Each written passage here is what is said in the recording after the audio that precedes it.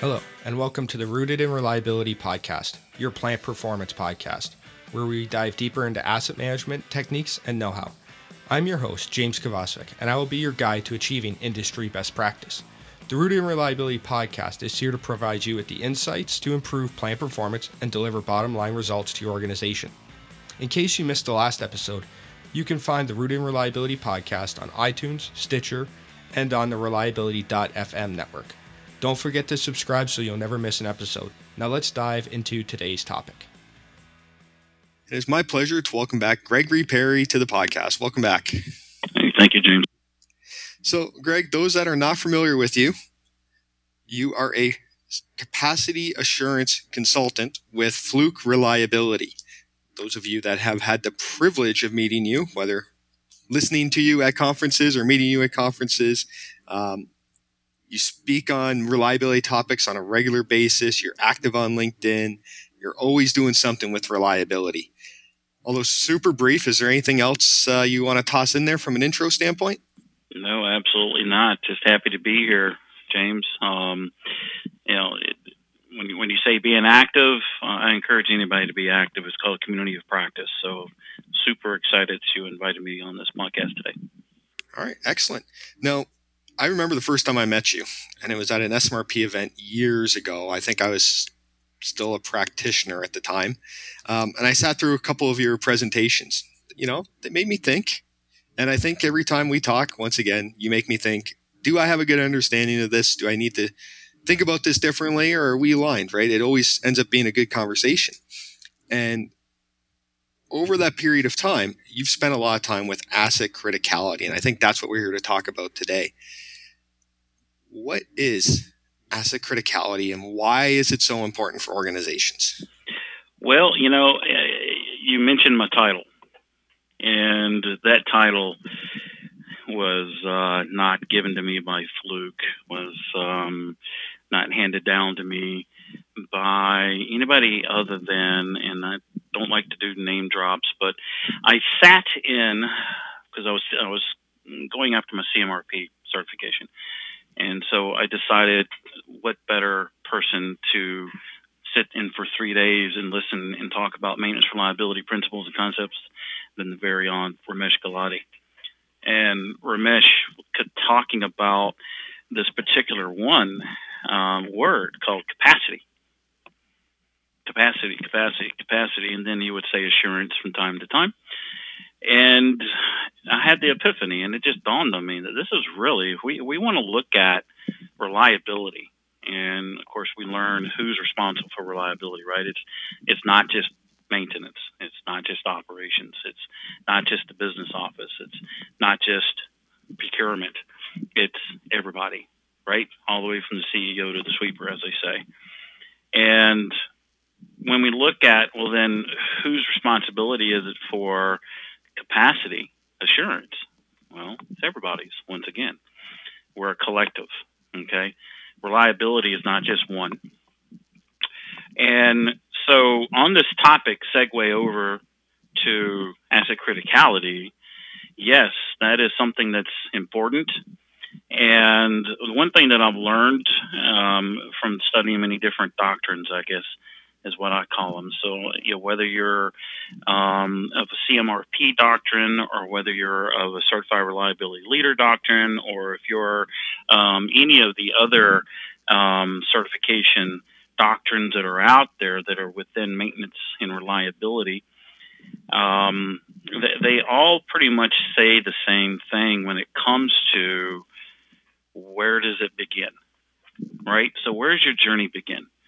Where's your maintenance reliability journey begin? Where does your managing of assets journey begin? I'm going to steer clear of asset management for now. Okay, that's a higher echelon, a higher, bigger picture, as they call it, where all of these things are even smaller subsets of. But what we're talking about is what is the basic building block? Okay, so I'm a CRL, and yes, we do study the dogma of uptime elements and the doctrine, rather, of uptime elements. And within the uptime elements, if you look at the elemental structure of how that was put together, the very first element is criticality analysis. Now think about that from a periodic scientific chart of elements. And what is the first element in that chart? Hydrogen. All other elements are built from the basic one element of hydrogen. So therefore, it makes sense as well that criticality analysis and the criticalness and understanding that, of which criticalness means, is essential, fundamental, and is a basic building block to the rest of everything you're going to be doing in your maintenance reliability journey.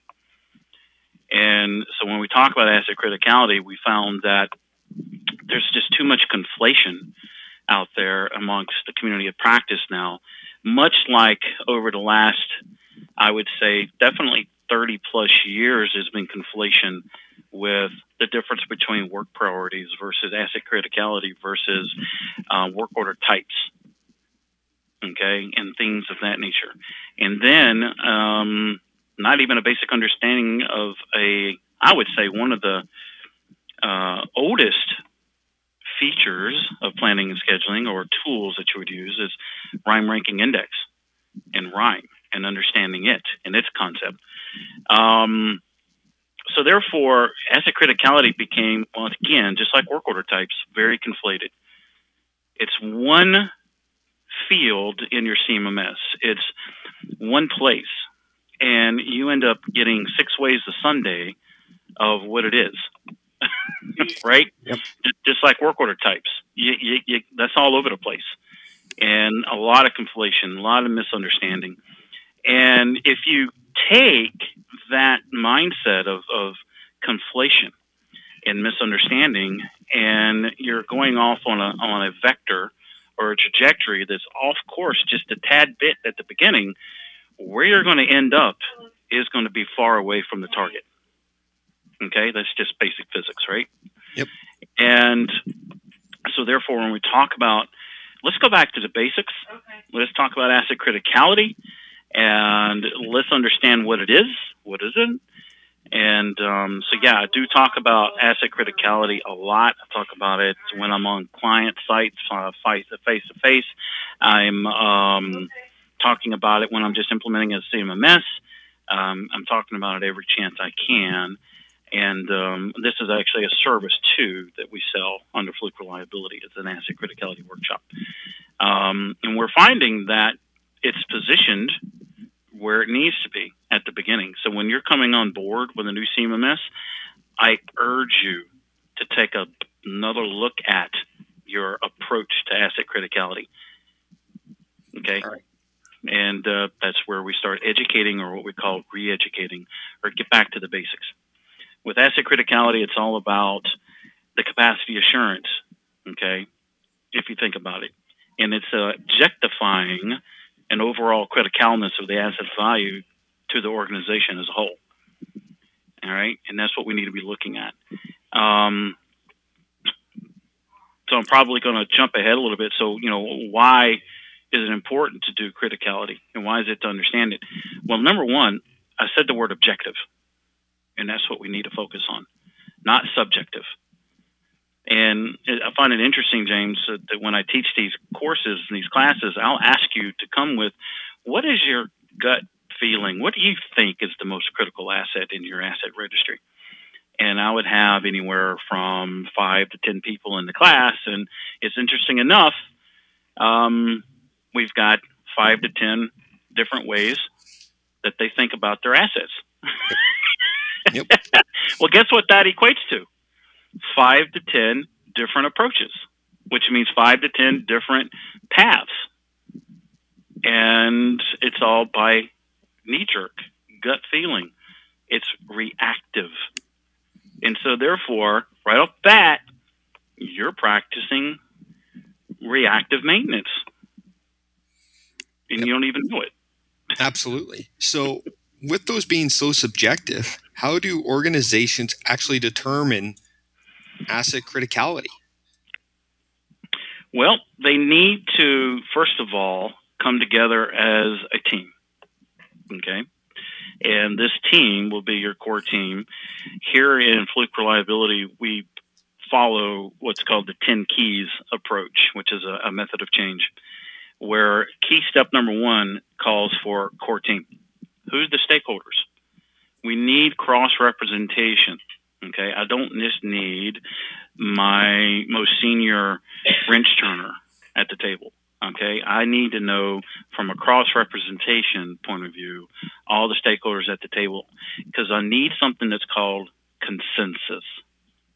And we've got to have consensus. Okay, so now I'm starting to point back to who owns reliability, right? It's the consensus. Not just one, not just maintenance, not just your maintenance manager, not just your planner scheduler, not just whoever is long in the tooth when it comes to being in the community of practice. It doesn't belong. It belongs to the organization as a whole. So I need my core team. I need to get them together, and we need to understand the key step number 2 is called core team familiarization. So we need to make sure that everybody that's at the table understands what criticality is, what it isn't, what it can do for the organization as a whole. Okay? And so once we've gotten that established and we can understand the use cases for which criticality is going to be applied against, and it's answering these questions for you of the WIFM, what's in it for me? Well, what's in it for the organization as a whole? Not necessarily me as a planner scheduler, although there is a good WIFM for you for having asset criticality. Think about it, operations manager. What's the WIFM for you to have an objectified meaning of asset criticality across the board that we've adopted as consensus? What does it mean to you, maintenance manager? What does it mean to you, Mr. Planner Scheduler? What does it mean to you, Mr. Senior Technician? What does it mean to you, Mr. Procurement? Okay? What does it mean to you as an organization all the way up to the business office? So what we need to do is we need to objectify as best as possible the criteria for actually making this analysis, okay? Because make no difference, analysis is an analysis. But what we're trying to get to is called the assessment, and that is based on the judgment of the analysis, of the outcome. All right, so let's take a step back. We need consensus. We need to have core team understanding of the use case and why we're doing this. And we also need to have the core team understand the criteria for which we're going to be doing the analysis under. And so we need to come together and actually define what that criteria is going to be. And the criteria can be based on maintainability. It could be based on reliability. It can be based on safety. It can be based on operational context. It can be based on many different categories that are conducive and are relevant to you and your industry and where you are. And the organizational goals, I'm guessing, you want to make sure that those criteria are aligned with the stakeholders and their vision of the organization or plant and so on and so forth. So if we take care of these risk categories, if you will, in criticality, it'll help us improve our plant objectives. Absolutely. It's really to open it up to line of sight is what we're looking to do here. It's one of the achievements of doing an asset criticality analysis from an objectified state. I need line of sight. Okay? I'm trying to remove emotion. I'm trying to remove ego. I'm trying to remove fear. And I'm trying to instill certainty. And I need consensus on this direction. Again, this is not a one-man band approach at all. If you want to continue being reactive and have maintenance and operations always going at each other like cats and dogs, then continue with your silo. Absolutely. Because operations sees that asset's criticality much different than you, and you've never come together to get consensus. So just to stay in that reactive syndrome. So it sounds like there's not a one-size-fits-all approach to this. It's really customized towards the specific customer, maybe even site. Is that correct? Yeah, absolutely. So whenever I'm doing these classes, I'll bring maybe 4 or 5 different tools, examples of, and share that with the team. And I'll start with something simple. really basic. And they're all looking at each other, nodding their head up and down. And then I'll end up with one that's the most complicated criticality analysis on the face of the earth. And it was written for, obviously, a chemical processing plant, right? And there is so much entailed with a chemical processing plant than there is for just a distribution center. Yep. You see what I'm saying? Or just a facilities maintenance, right? It's different. And so, again, operational context to that of the organization is what we're looking at. So if you are chemical, your criticality analysis tool is going to be pretty comprehensive, pretty deep. But if you're just distribution center or if you're facilities maintenance, it's not going to be as granular or complicated. Yeah, absolutely. So we're going to scale that. We're going to scale the number of categories. What about the ranking system within each one of those categories? Is it always a 1 to 5, 1 to 10 type approach? Well, it can be, but from a best practice perspective, again, what we're looking at here is granularity. And so give yourself the granularity on your weighted scales. Don't just do 1, 2, 3, 4, 5. All right, do 1, 3, 5, 7, 9. Give yourself the space, give yourself the granularity. And you can also score yourself on a summation or a percentile. And I would recommend mixing it up. Have some of the categories would be a sum. Some of the categories would be ranked on a 1 to 100 percentile. And then give your percentile rankings, whether it be low of a 10 to a high of a 90 to 100, give yourself the granularity in your inclusions there. Again, as a consensus, as the core team, discuss the categories, discuss the actual inclusions that are going to be in each of the category, and the weighted values that each of those inclusions are going to have, and give yourself as much granularity as possible. I mean, if we want to look at, and if our total goal is to look at, we're scheduling anywhere between 400 to 600 hours per week of work, okay, versus I'm only scheduling 100 hours per week of work. Which one needs to be more granular? Yep. Yeah, and I think that granularity is critical. If we work with organizations doing something similar, and we'll generally take their data and we'll plot it. And if I see an even distribution, so a standard bell curve or a skew right, skew left, that generally tells me you don't have enough of that distribution taking place. So we need to get that granularity. So a general rule of thumb that we always use is we use a square root number of assets.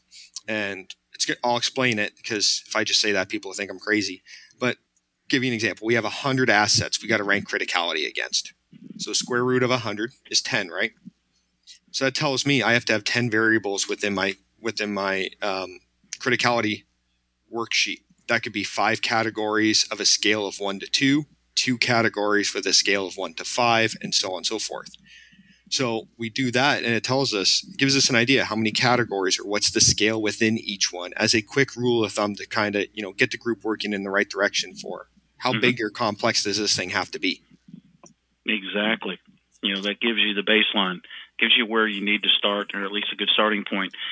Another piece to understand, too, is even though you've adopted asset criticality analysis and you've got consensus of your team, your core team, this is a living document. This will grow, or it may shrink, okay? But it needs to be reviewed, and it needs to be a continuous improvement review every year. Is our asset criticality tool hitting the mark? Okay, is it cover all the bases? Is it complex enough, or is it too complex? You need to revisit the tool, okay? Just like you need to revisit your maintenance strategies that you're got applied against your assets. Things change. The only thing that's constant in maintenance is change.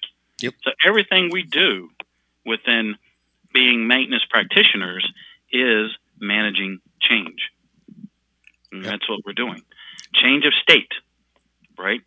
From operational state that is 100% by design state, and then it starts to degrade over time. And then how do we manage the change back to 100% design state operation? right? Yep. And also, how do we change what is left of the PF curve, right? So we're being reactive to the change on the PF curve, but how do we influence what's left of the PF? Of course, the inherent reliability. How do we move that needle? And how do we go about dividing up our valuable resources that we have and attacking what needs to be attacked, what needs to be the focus, okay? Not the squeaky wheel, not our favorite asset of the week or asset of the month, okay? But from a very objective manner, what do I need to focus on first, second, third, fourth, fifth? And I think that regular review is critical. So you said once a year we go back and review it. I would challenge organizations to not just review that once a year, but if there's a significant shift in their organization or their site, for example, we're adding a line or we're removing a line, a major change in the product or SKU mix we're running, those we need to go back and review that criticality because that may shift dramatically what we need to focus on now. Absolutely. It's called operational context. And that always changes. And so therefore, when you do have an operational context of an asset that changed, redo its asset criticality. Yep. And you may find you're spending more time doing FMEAs, PMOs, or where you're managing your work for a line very different than what you were doing 6 months ago as a result of that. Absolutely. You're trying to stay ahead of the curve, not get caught in the curve. This podcast is brought to you by Eruditio. Be sure to check out eruditio.com for a free copy of their ebook, A Smarter Way of Preventative Maintenance. This ebook will allow you to review your current maintenance program and eliminate the non-value added work you're doing, which is most likely causing you more downtime than it is preventing. www.eruditio.com. Now, here's a question for you. What level should I be doing this asset criticality at? I've seen organizations say, you know what, we do it at a line level. I've seen others do it at an asset level. I've seen organizations do it at a sub-asset or child asset level. Where do we do this at? Yep. So that's a great question. Where do we begin? Where do we start? I guess it all depends on how diverse is your hierarchy and your taxonomy. Because you got clients out there, James, that they're not that granular themselves in their hierarchy at all. And they go by function. And if we think about functional assembly, and that's the deepest level, I guess, well, there's your level. Have you gone below? Do we have assets that are performing as a functional location that are a subset of the functional assembly? Yes. Mm-hmm. Well, you're writing corrective action work orders to that, aren't you? Yes. Do you have a maintenance strategy that is overarching, or is this maintenance strategy diving deeper into some of those child assets? So in other words, do they have their own PM schedules? Do they have their own things that are addressed solely on those assets to mitigate failure modes? Have you gone that deep? And so we also talk about the chicken before the egg, right? So what do you do first? What if I've already done my FMEAs? And I'm like, okay, so you did that before you did your asset criticality, right? Okay, so how'd you know what FMEAs to go after? First, second, third, fourth. What percentage of your valuable resources did you expend? Or if you're doing root cause failure analysis, which is on the other side of the pyramid going down, what assets are qualifying for you to undergo such activity? Yep. So I guess the big question is, what's the WIFM? What's in it for me for doing the asset criticality? And once you've done the analysis and now you're ready to do the assessment is where you're going in and you are qualitatively defining each of the levels and what we call tiers. And I often love it. I'll go out and say, who in here can tell me what's in their tier 1 bucket? And they'll look at me and they'll go, oh, well, let's see. Oh, so what is tier 1 to you? Well, we heard it mentioned. Who mentioned it? Where'd you hear that from? And every time, James, it's, oh, well, on this website or this vendor. And so they said tier 1. I'm like, okay, we're guilty at Fluke. I can tell you that. But we'll go ahead and say, yeah, for your tier 1 assets, you need to be looking at, especially predictive maintenance tools and techniques. Is that always a truism? Okay. Yep. And see, I've always used these different tiers as well, and I kind of separate them, not necessarily where you have to use predictive maintenance, but here's how you define the strategy for that asset, right? Some might go through an FMEA versus a traditional PM optimization, and we're going to let those tools tell us what we need to do. Yes, exactly. So if you take your criticality analysis and then go in and do the assessment on the analysis summaries, all right, their sums, the values, and if we're looking at the 80-20 rule, of course, we would say top 20% of your assets are what we're trying to focus on. Well, that might not be the case for your tier one. Your tier one might be the top 10%. Yep. Okay. Your might be the top 7%. It may be somewhere in that range. Okay. So take the tier ones and then tier twos and then tier threes and then tier fours. I really don't see the need for going beyond tier four, but I have seen tier fives. And then overlay that to the PF curve. Take that output and put it over the PF curve. Doesn't that tell you a story? So your tier ones, what maintenance reliability tools and techniques are you probably going to expend on those assets? Well, the first thing that comes to mind are the ones that you just named, James, right? Or RCM, right? What approach are you going to expend and spend time and effort on to try to understand the functionality of the asset further, and so that we can identify each of the failure modes, which are just basically leaves on a tree, if we think about it. That's all that failure modes are. Each leaf is a failure mode. And so we've got to understand the functionality of the asset first. So are we going to go out there and do all that for 100% of your asset registry? No. Are we going to know objectively which ones we do need to go after and use these types of tools on? Yes. Yep. And it's, again, objective, not subjective. Remember, I would ask these 5 to 10 people and say, which ones are the most that they would think. Interesting story, James, is when we're done with the analysis and I teach you how to do it, it's almost inevitable that there is at least 50% of those assets that you brought in that you thought were the most critical ends up being tier 2 or tier 3. Yep. The look on people's faces when you do a proper criticality analysis. Yes. Stuff they thought was critical is not. Things they didn't think was critical are. It's amazing. Yes, and they would come back and actually have those and end up in tier 1 and go, that wasn't even on my list. Yep. So there you have it. It's an eye opener. So that's for sure. We're using this criticality analysis, like you said, to drive what tools are we going to use to ensure capacity of those assets. What else are we using it for? Does it influence spare parts, work management, other Absolutely. things? As a matter of fact, that's one of the categories that should be in your analysis. It should be spares lead time. It should be everything that's got to do with supply chain and spare parts. Okay.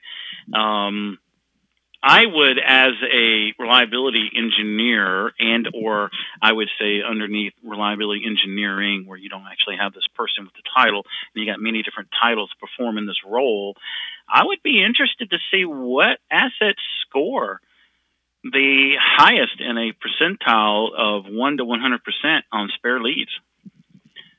What specific gravity, what assets had that heavier specific gravity on that?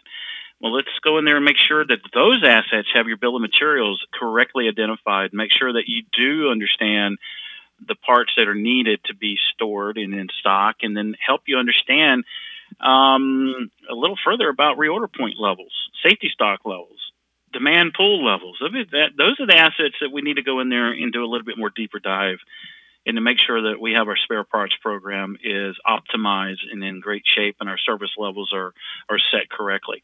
So all this came from the asset criticality analysis, so showing us which ones we need to be focusing on. And not just out there doing gut check, knee jerk, spur of the moment, reactive, I think, because that's not the best way to store or stock a storeroom at all. Okay? Period. We don't want to get in the business of stocking a plant within a plant. Yep, exactly. That's capital money, and that we don't need to be tightening up. All right, just don't need to do that. So yeah, so there are other areas that this helps. Now, what about maintainability? What about some opportunities here? What assets out here actually have poor supportability? Right? Well, wow, we didn't ever have to think about that until we did the analysis. But man, we had a lot of assets out here that scored really low on supportability. Okay, well, those are the ones we need to get after and see if we can't close those gaps. Because if it wasn't high in supportability and it was low in supportability, we have a problem. What about serviceability? If you had these assets that are really low in serviceability, from a reliability engineering perspective, that's the ones I'd be looking at. How can we design in maintenance? Yep. Design out maintenance. Design in reliability. What can we go after? Where are our opportunities? And again, we're not just chasing squeaky wheels or the flavor of the week or the flavor of the month at that moment in time. Yeah, so this criticality tool we can leverage in so many different ways, not just what tools or what parts, but like you said, start deep diving some of these other topics where if we have poor maintainability, okay, when we start designing new equipment or bringing in new equipment, what do we need to consider to overcome some of these? If we're doing a capital expansion, can we include scaffold or platforms and walkways so we don't have to build scaffolding every time, right? These are the types of things we can look at with this type of tool. Yes. Objectify. Absolutely. Our forecasting of reliability. But the biggest problem is I don't see organizations take the time to do this up front. Yeah, well, because they hit the ground running, because if we think about how things are normally happening, right? Procurement procures the asset. Probably didn't include maintenance in this decision making whatsoever. They get the asset, it's put into play. It's put into play, and you immediately have to now put into what's called inherent availability work. All right. And so right now, right off the bat, we're behind the 8 ball. Yep. And I'm handed this inherent availability that doesn't have 100% capacity. It's been hindered, and now the maximum capacity it can have is, say, we're around 87%. So now I'm busy trying to maintain an 87% maximum ceiling capacity of an asset. So now I'm right off the bat reactive. Yep. So it's a vicious circle. Absolutely. But the only way you're going to get out of it is if you set aside some time to do these types of things. Yes. It is a basic building block. Go back to the basics. If you haven't done it, I highly encourage you, do it. And if you have adopted a asset criticality approach, and there are different approaches, as you and I are real aware, maybe let's go back and revisit it. Remember I talked about that annual review? Let's do it. Who created this asset criticality analysis within your organization? Was it just one individual? Or was this a core team that did it with consensus? Yep. Okay, well, maybe it's time to bring the core team together. Let's get the gang back together. Let's get the band back together, and let's look at this and see if we can't move the needle and make it better. All right, excellent. Now, we talked a lot about criticality here, but what's the one thing you want our listeners to take away from the conversation today on criticality?